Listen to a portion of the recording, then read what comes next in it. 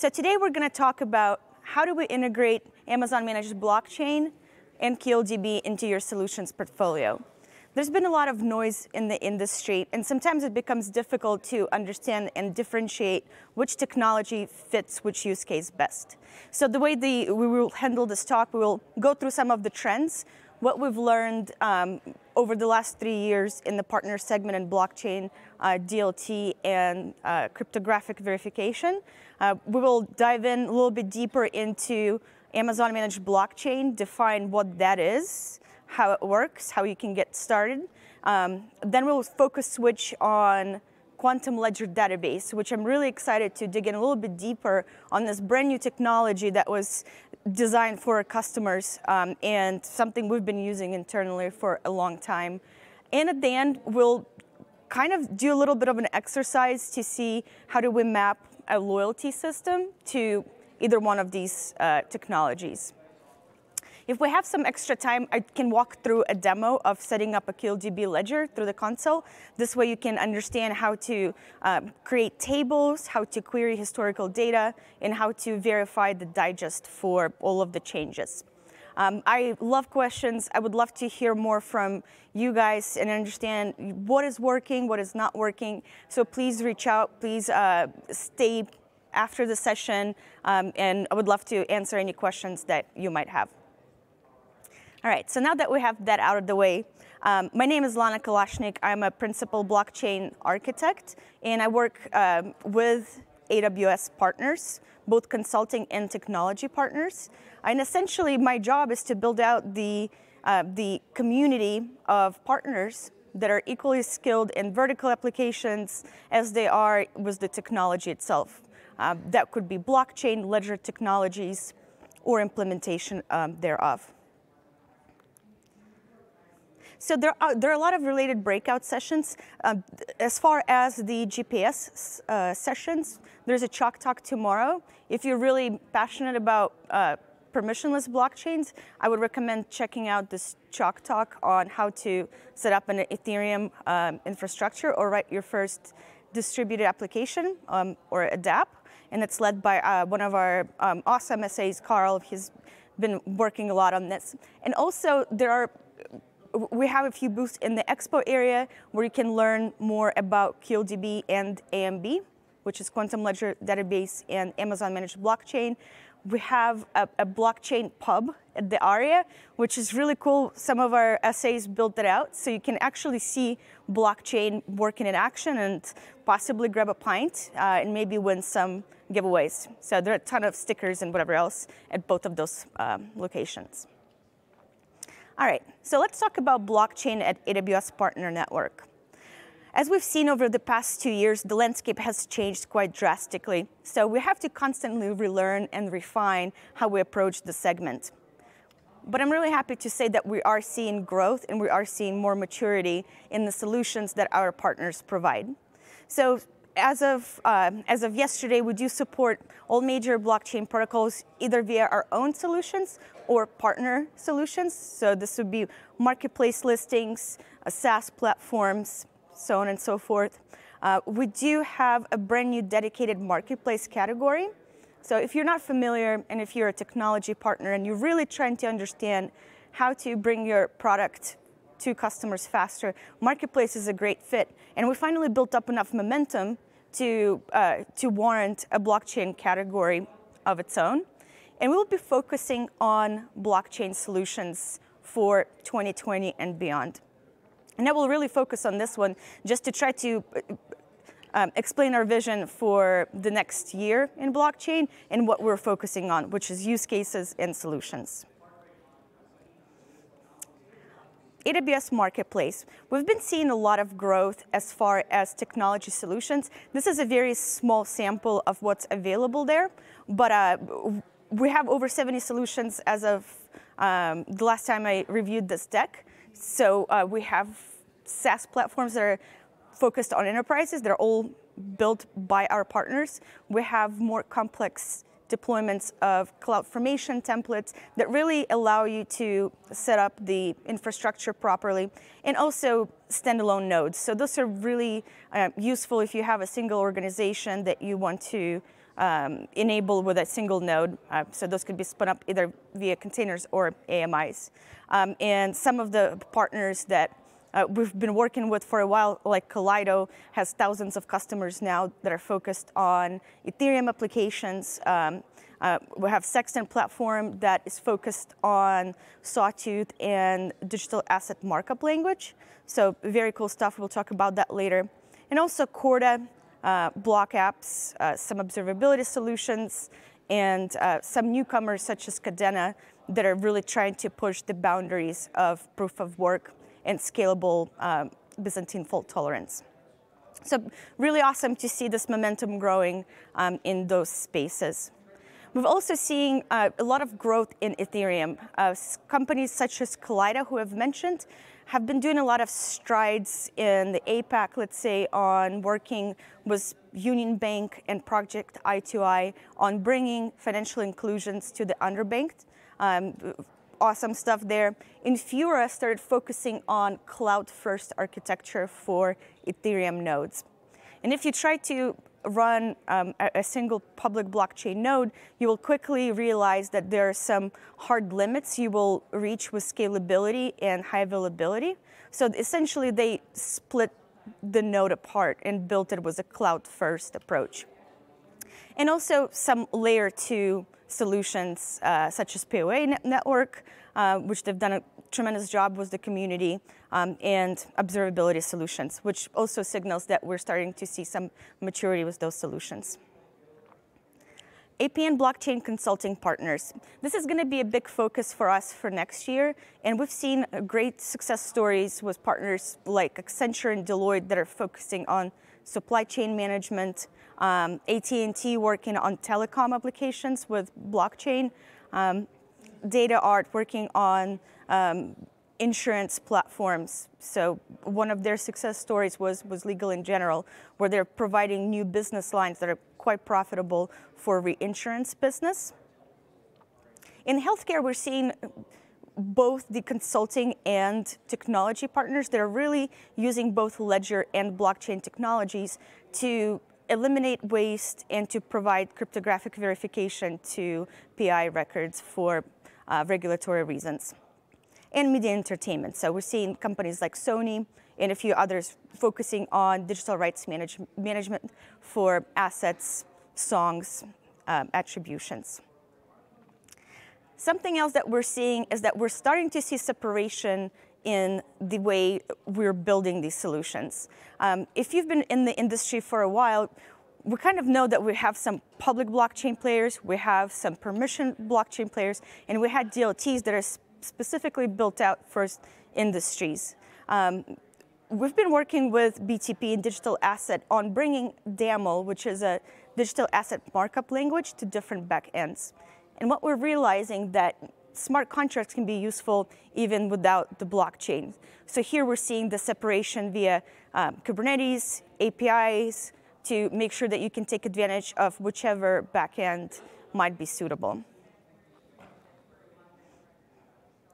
So what about some trends? So the trends that we're seeing is that customers really want to focus on end-to-end solutions. They have done POCs, we've seen some success there, but to really focus on bringing these solutions to productions, we really need to start thinking about integrations with CRM systems or ERPs if we're talking about supply chain. Interop. So how do we make sure we're not creating technical debt? So how can we reuse the same, let's say, smart contract constructs with different ledgers, and integration into enterprise solutions of different kinds. So this is data management, so on and so forth. So these are some trends that we're seeing right now with our partners. We will not be going really deeply on what blockchain is in this talk. There are a lot of great beginner talks on this. So we will kind of skip straight into why cryptographic verification matters to our customers and why do they like ledger technologies. So why do our customers care about this? Well, as far as the ledger itself, the concept itself has been around for many, many years. So anything that is susceptible to double spend has been using historically ledgers for as long as we can remember. Cryptography. Cryptography is becoming really important with the rise of regulation on privacy and making sure that we have auditable trail of records for logging, public sector use cases, financial services, and smart contracts. So with smart contracts, we're redefining how we do ETL and how we can agree upon a certain use case. So smart contracts are essentially embedded applications that are working directly with ledgers. And when we're talking about ledger types, I want to make a few determinations of what we call ledgers and what are distributed ledgers.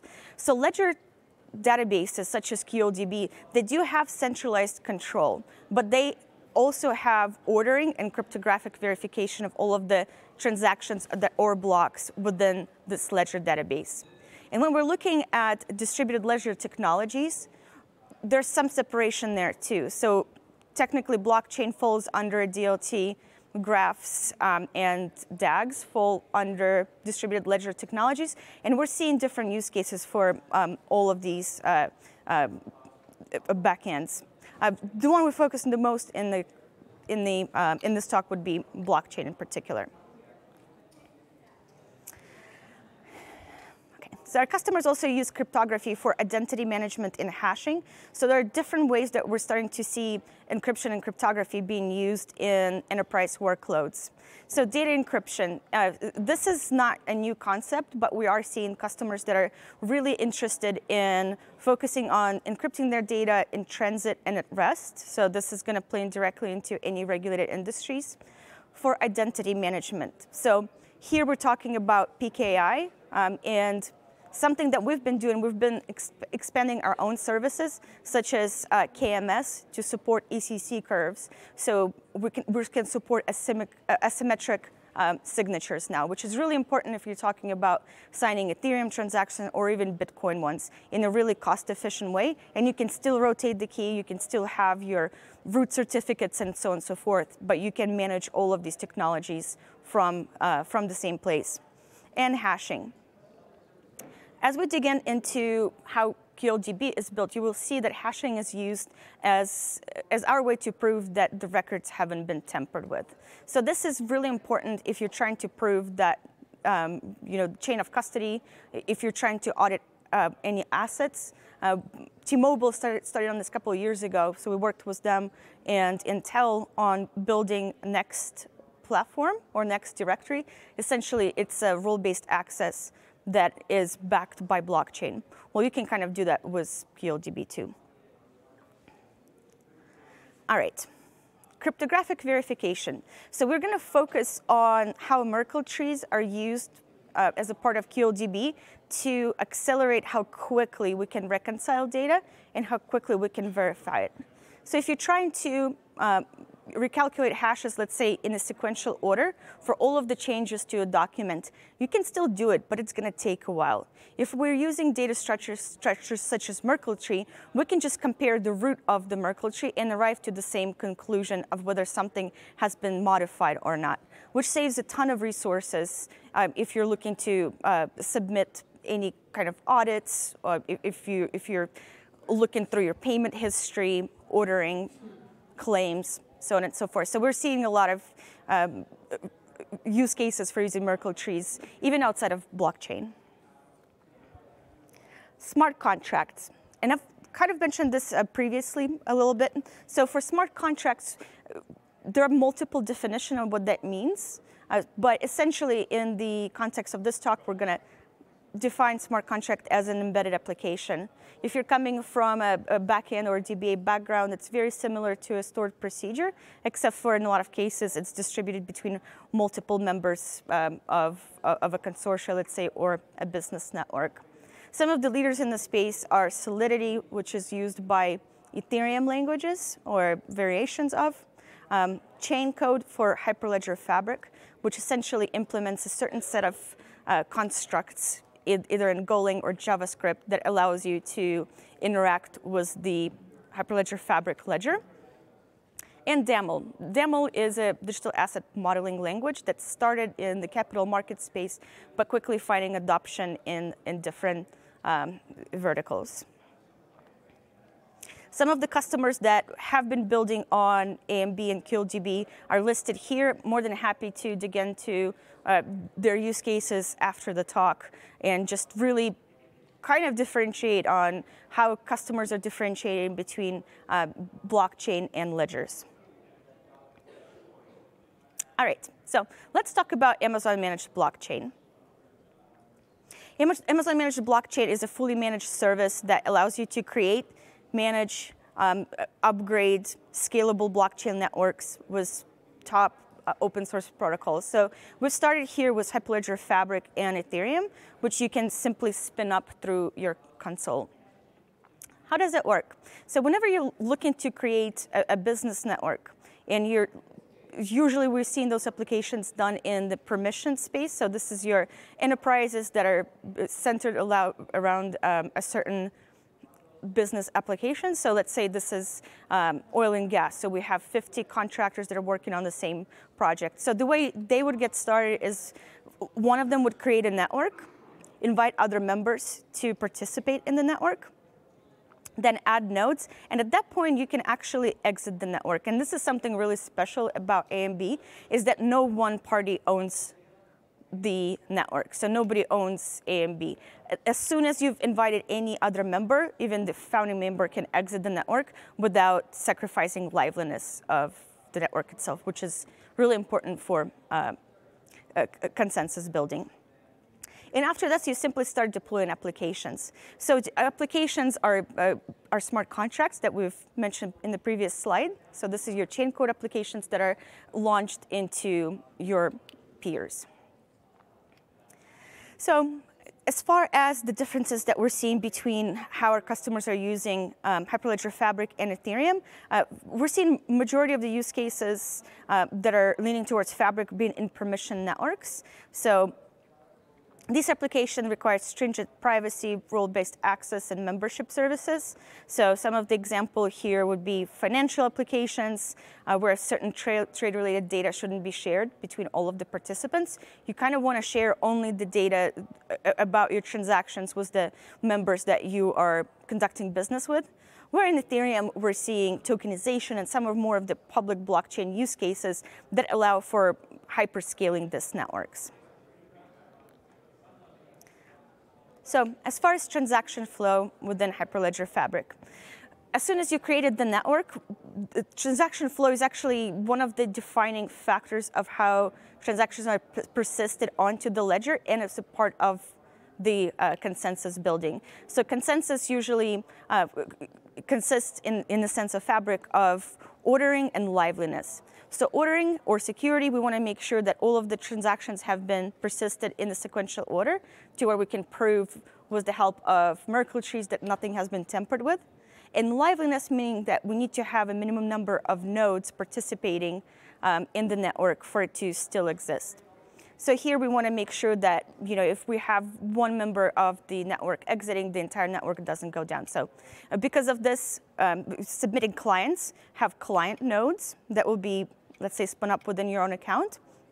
They would submit a transaction proposal. And there could be different types of transactions. So there could be either initiating a new contract or invoking any methods within the launched contract, within the launched contract. So let's say updating a value, setting funds from A to B, from Julie to Bob.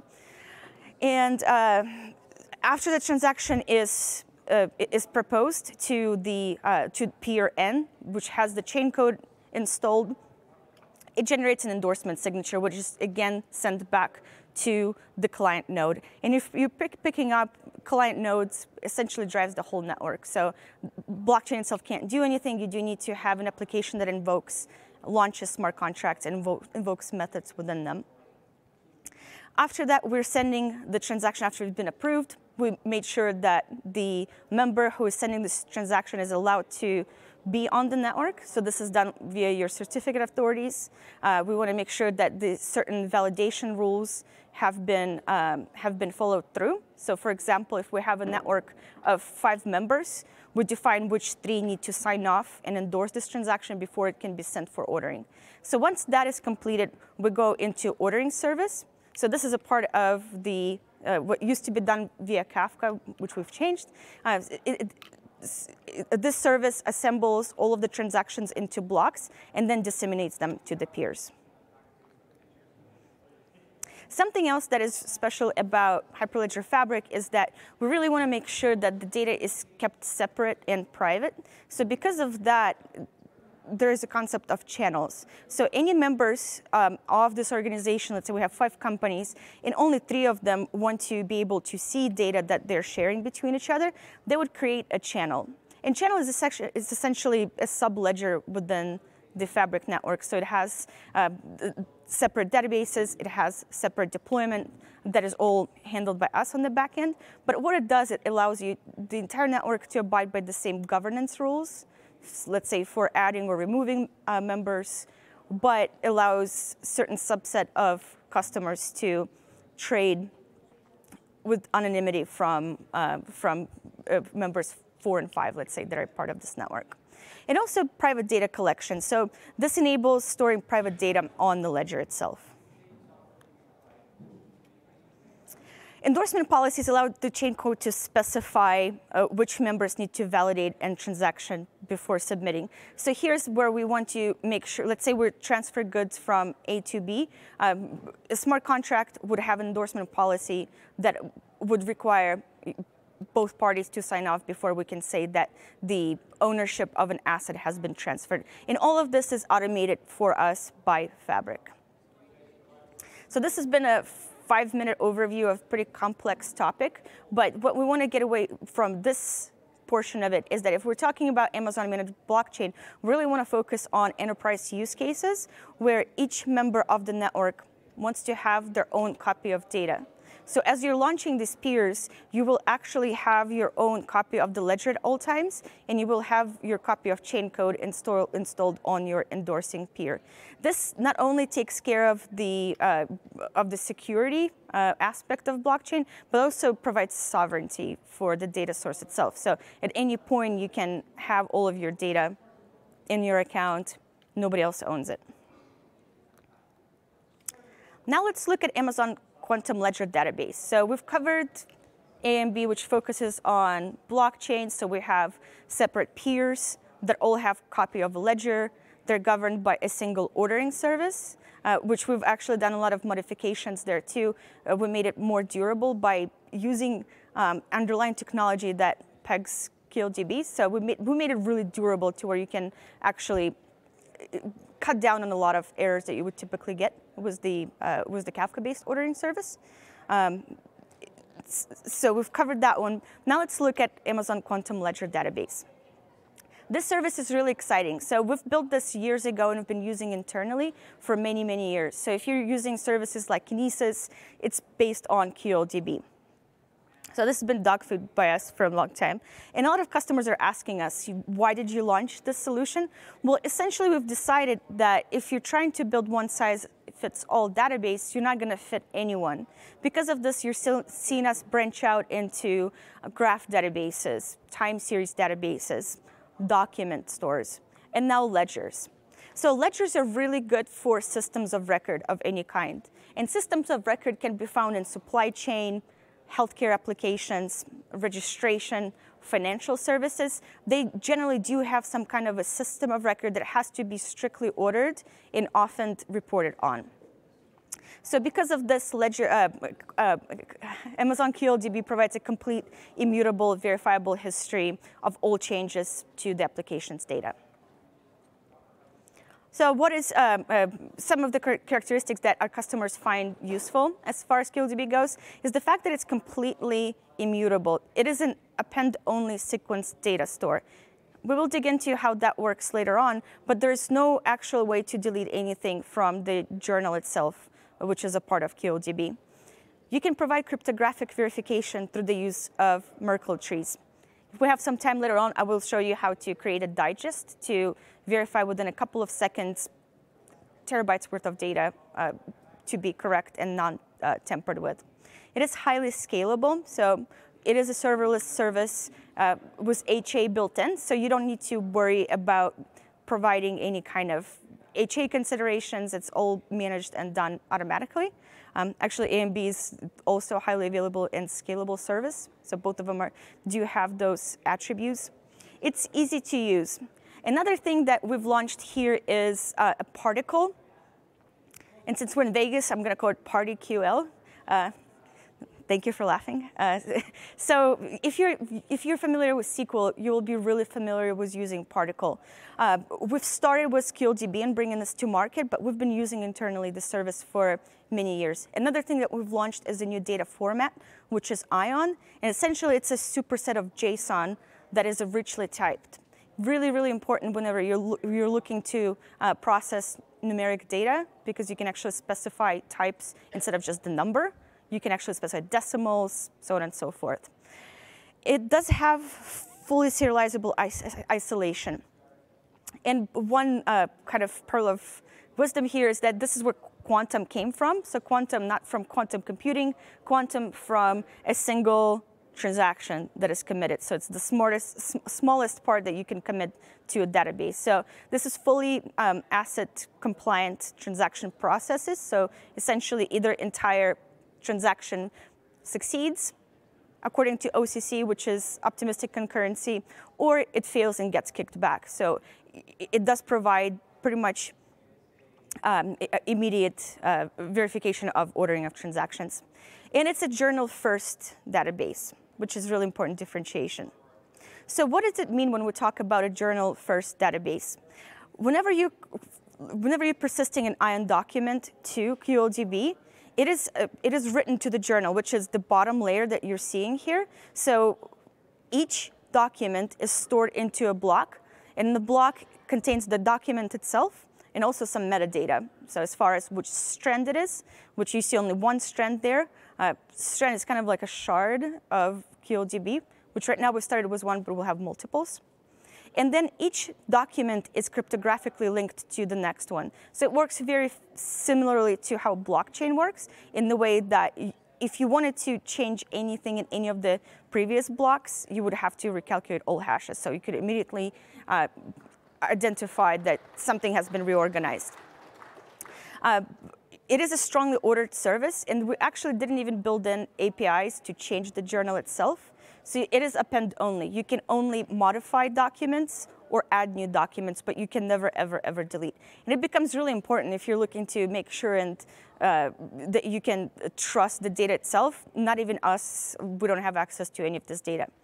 But what's really cool, so if we're talking about deleting data, on blockchain you can't do that. With QLDB you can. So we do have this journal-first database. So we have this log of documents that automatically get flipped and shown as tables. So here we're seeing a user table and history of committed data. And what that means is that in the user or the current state table, we can add or delete any records, so any of the documents. But in the history, you can show all of the changes to the data. So what that does, it reduces the bloat to our current state of the ledger, but you can still query the history table to see insertion, modification, and deletions of data. And we can dig into this deeper if we need to spend more time on how that works. So it's a very powerful construct in the way that journal is cryptographically linked, but at the same time, you do have flexibility of adding, modifying data in the current views. Let's touch briefly on Amazon QLDB data model called Ion. So Ion is a richly typed format. As you can see, it supports comments, and also you can specify number types. So right now we see that we have a decimal number specified, where if you're trying to parse JSON, it becomes really hairy trying to map to the right number type. And also, as far as null values themselves, you can specify data type there too.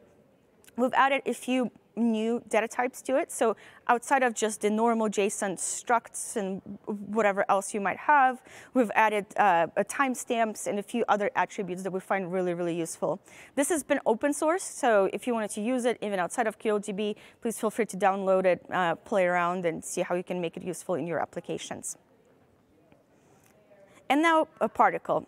So if you can read the statement, you can read particles. So it's very, very similar in the way that it works with, very similar to any SQL querying language.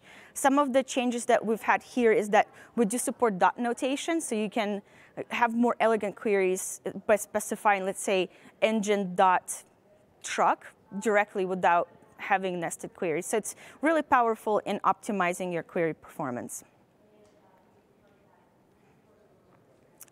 So how do we make sure that the data can be verified? At any point, you can generate a digest. And the way it usually works is that, let's say we've submitted a batch of data that we want to make sure can't be tampered with. We would generate a digest. And digest has two fields. So it has the ID and this block number at which you've generated the digest. And what it allows you to compare this digest that you've stored to the current ledger and quickly see if something has been changed. So here we're seeing that all of the records here, and so we have like cart insertion, we have an update to the document itself, and we have deletion.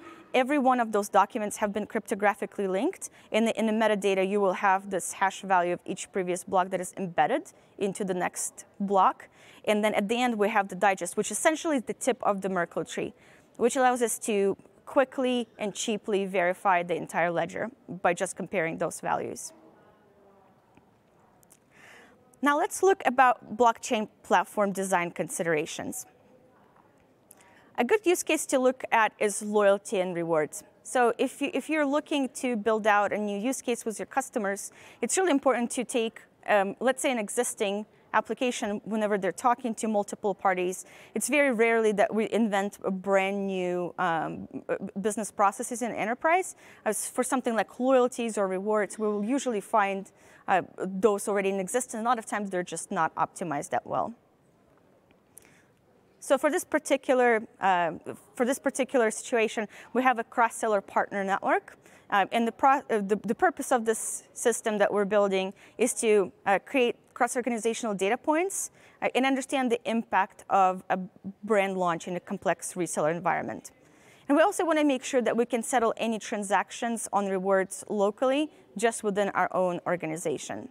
So we want to improve the efficiency of our loyalty systems, and we also want to enforce some PII data. So now that we kind of know what AMB and QLDB does, we can separate those systems out. Rewards tend to be different from loyalty programs in the way rewards are generated. They're usually focused around a single organization. So let's say you buy 9 coffees, you get the 10th one free. It's very rarely where rewards are tied to multiple organizations.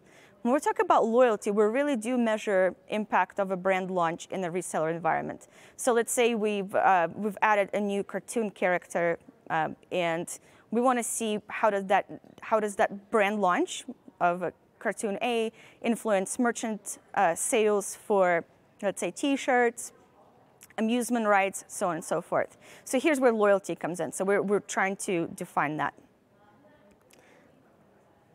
Now that we understand the two use cases, it becomes a lot easier to map out which technology to use. So for multi-party cross-selling organization, we probably would want to use a permission blockchain solution such as AMB.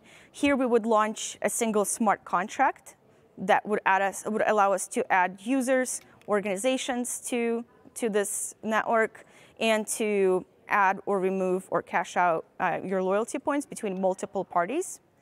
And for intra-organizational ledgers, so we want to just settle sales and attribute rewards, we probably would just use a ledger database because we really don't want to share any of this data with anybody else on the network, but we do want to have strong ordering and performance of QLDB. So this is what a high-level platform architecture would look like for loyalties. So we would have a single ledger, which is Amazon Managed Blockchain. And as far as this particular block that we see on top, this would include the ordering service itself. It would include all of the peer nodes, which are deployed in an HA manner for each member of the network, and a certificate authority. And all of that is managed under the hood.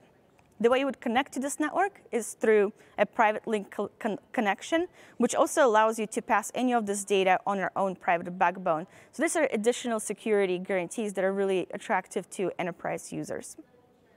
So we've set up this loyalty network. We've launched our smart contract or chain code between all of the parties. So we can start tracking the behavior of, let's say, certain brands and attributing loyalty points to each launch. And in the bottom, you can see that we're starting to look at the integration and into enterprise systems. So we can differentiate, how do we want to build the system for suppliers versus retailers versus manufacturers. For supplier, it's pretty straightforward. So here we see that we have the client application. So this would be your client node that would be interacting with the chain code, so launching new contracts, submitting transactions. It would be doing that via VPC endpoint over private links. So you do have some of the APIs that are shared commonly between the members. Makes it pretty easy for suppliers to submit transactions.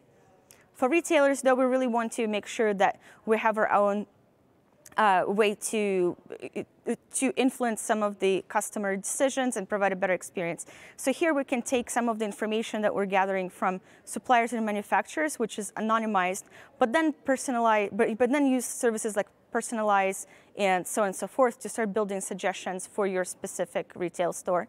And we can also settle those transactions locally. So let's say as a retailer, we have a rewards program. So we want to send out coupons. We want to make sure that we're drawing rewards just for our store itself. It would make a really good fit for QLDB just because of the transactional throughput and the fact that you don't need to store data between multiple parties. Another interesting point here to pay attention to is that if we're looking at QLDB, we have multi-thousands TPS per second and strong asset persistence. So, which means that it's going to make a really good fit for financial use cases, settlements, and FSI. So here we can really start thinking about how do we use this as a system of record within a single organization. And then manufacturer. So the way we've been seeing that used with partners like Accenture and Deloitte that are actually presenting in some demos is that manufacturer can provide updates, let's say, or have visibility on the state of the asset or a loyalty platform. So this is a high-level overview of how you would define this architecture, and I'm more than happy to kind of sidebar this and really dig into specific use cases. Something else that is important to point out is building out API separation for all of the systems. So the industry is still quite new.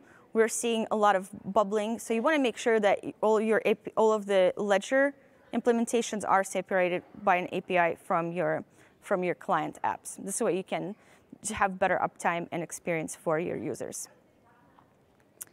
All right, so here's some of the resources that you have available to check out on for partners. We're really interested in just really focusing on specific solutions and driving end-to-end customer experiences. You will see a blockchain partner spotlight page with some of the success stories that our partners have been seeing in use cases from agriculture to trade finance to healthcare and life sciences, and also some Amazon managed blockchain resources. So here you will have tutorials, workshops, and the same thing for QLDB. And also urge you to contact your partner development manager for any questions. All right, so are you interested in seeing a quick QLDB demo just to see? Okay, cool. All right. I'm changing my password today. My old boss said that every 90 days you should set a new goal and just make it your password. So this way you're reinforcing yourself to do it. Mine was don't get fired. Just kidding. I already changed it, so that's not real.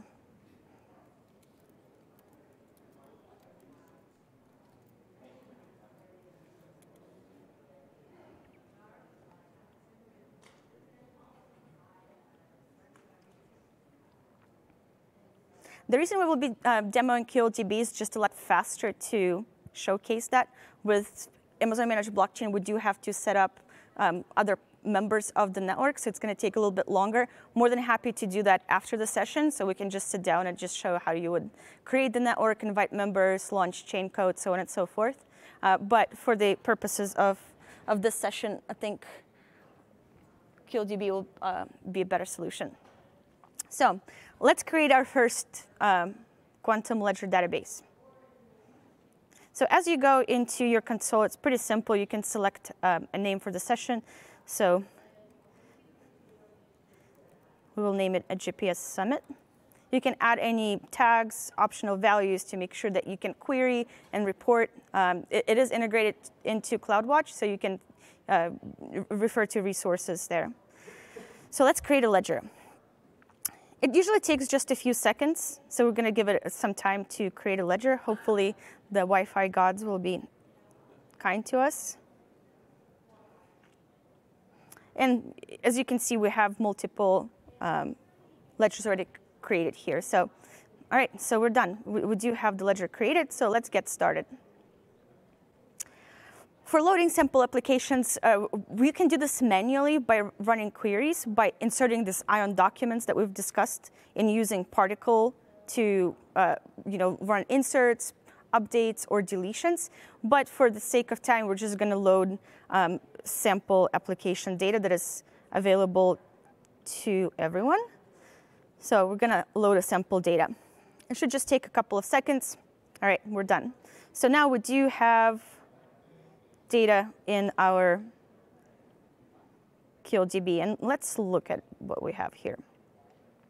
So as far as CloudWatch events, everything looks good. Our read and write I/O is at 1, so we're doing good there.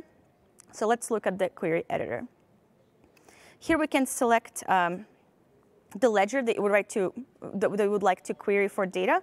So as you can see, we already have pre-populated table names. So when we loaded this data, we essentially inserted all of the transactions or journal or documents into this log, which is append-only log, and it's been automatically translated into these 4 tables. So we have person, vehicle, vehicle registration, and driver's license. So for that, you would call create a table. So that's been automated for us. Is that cached, or does that have to occur every time you load the page? No, it's, yeah. You have a really long chain, right? So Yeah. you have to process through that on every interaction? No. Okay. Yeah, you're good.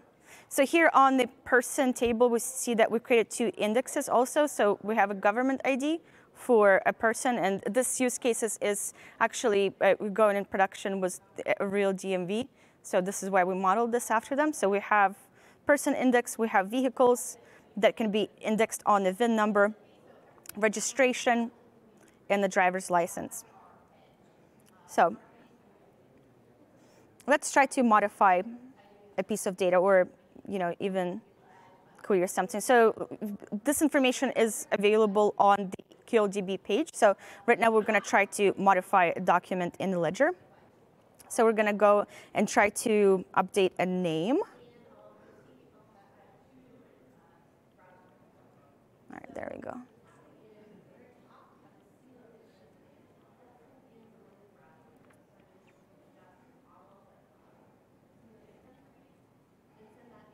OK, so here we ran a simple query. So we wanted to select metadata ID from the committed person SP, where for the name Raul Lewis. So it works very similarly as you would interacting with any SQL-based query. So here we do have an ID.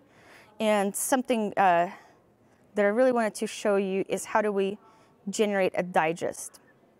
We're not going to spend too much time on updating and verifying records. I think it's pretty self-explanatory. It's the same stuff, update, create, same queries that you would use for any SQL. But verification is something that's really interesting. So let's create a digest. So we're going to go to our ledgers. We're going to select our GPS Summit ledger. And we're going to generate a digest.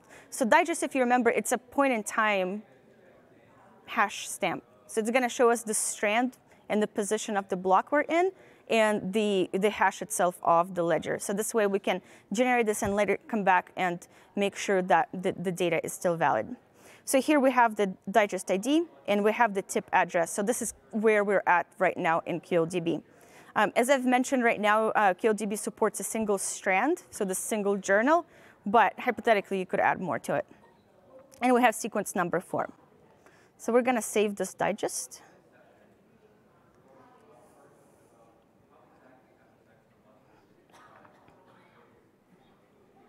I'm going to go back to a query editor.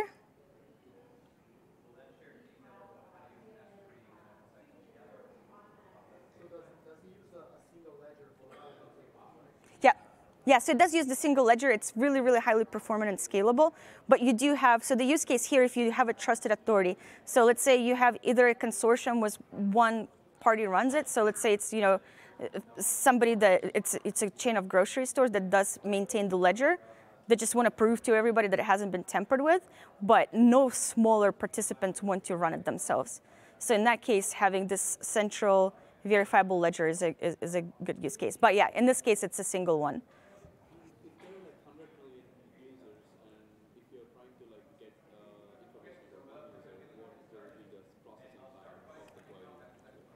Amazing question, because now we're going to talk about flexibility. Yeah, sorry. So the question is, like, let's say you have hundreds of thousands of users. How can you optimize querying for this one user? So the beauty of using Ion format is that it's a document-first database, so you can actually optimize for that. So let's say that you have 100,000 users, but you want to pull up a particular order that they've submitted. So you would actually create this document table of orders. So you would pull it up and just optimize it as you would with a document database. So essentially, you don't have to create this joint, right, for looping through all of the users to find the ID and then the order details. You can actually specify the order as the document itself. Does that make sense? OK. Yeah, and then also indexing. So you can index on multiple. I think that 2 indexes are supported right now. So you can figure out what you want to.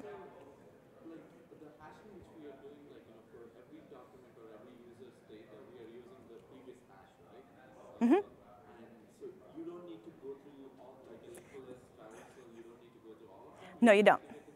Yeah, no. So remember, we are querying the tables. So we're not querying the journal itself. So the journal just provides cryptographic verification that nothing has been tampered with. QLDB automatically translates all of this data into tables. So then we're querying just the table. So we're not bloated by all of the modification. We're just seeing the current state in the user table. So everything else we really don't care about. And if we want to make sure nothing has been tampered with, we can just compare the Merkle tree root to the current state. Yes. Yeah. So essentially, the way you would do that is by looking up the history of the history table for a certain use case. But yeah, that's how you would do it. All right.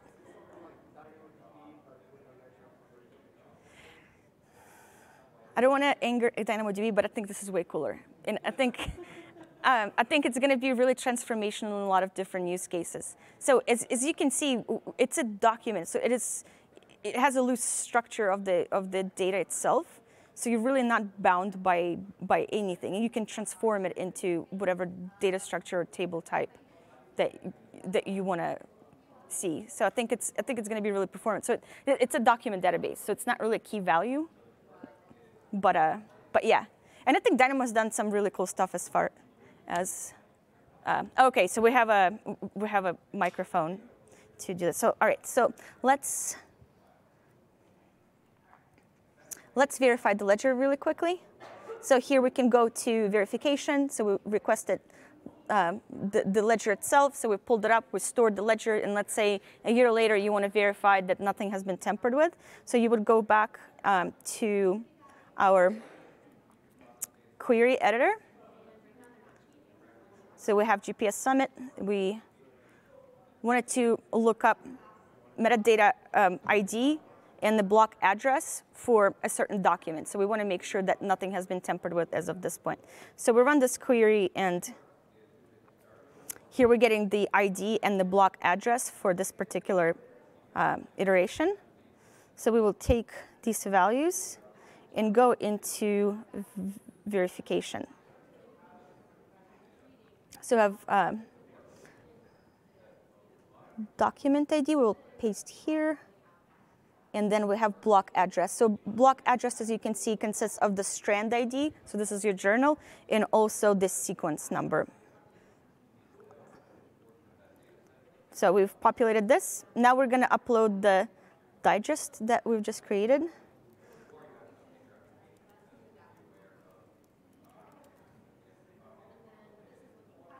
And you can see that it's also stored in the ION format. You can quickly examine what's a part of the digest.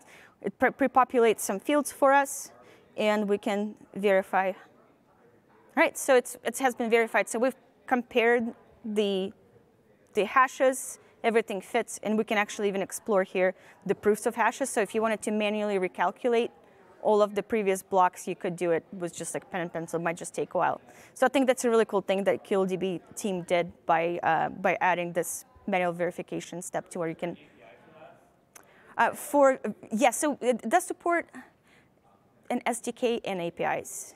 Yeah, exactly. You don't have to do it through the console. It just helps with the question was, is there an API? So yeah, there are SDKs. So something else that the team did, they've built 2 drivers. One is a Java driver, and I believe the Python one is in testing right now.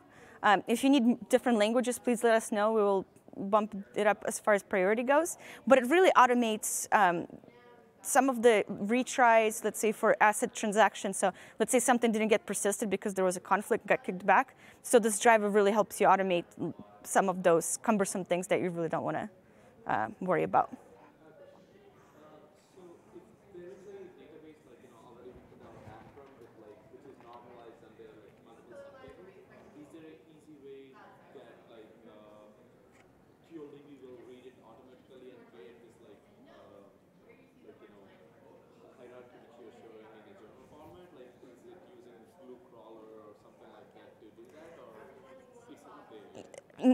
No, I think there will have to be a step there on kind of for the transformation itself. But you could just create a hash, let's say for your table itself, and then store it on QLDB or blockchain for that matter, and then use it to verify data there. But yeah, you would need to write an application. And it's a really good question actually on how you would use these platforms. So QLDB has been designed as a system of record. So you really don't want to store a lot of data there. You just want to store just the documents itself. Yeah, so just not to bloat it, and it improves transactional performance also. Same thing with Amazon Managed Blockchain. So from that perspective, you don't want to store any data on blockchain that you don't want to delete, right? So any kind of PI data is just generally is not a good idea to store on blockchain. Okay, well, I think we have 5 more minutes left, so I will take some questions off stage, so it's a little bit less awkward with the headphones. Please let us know what you would like to hear about next time, and reach out to your partner development managers or us, and we'd love to kind of see what we can build together for next reInvent. All right, thank you.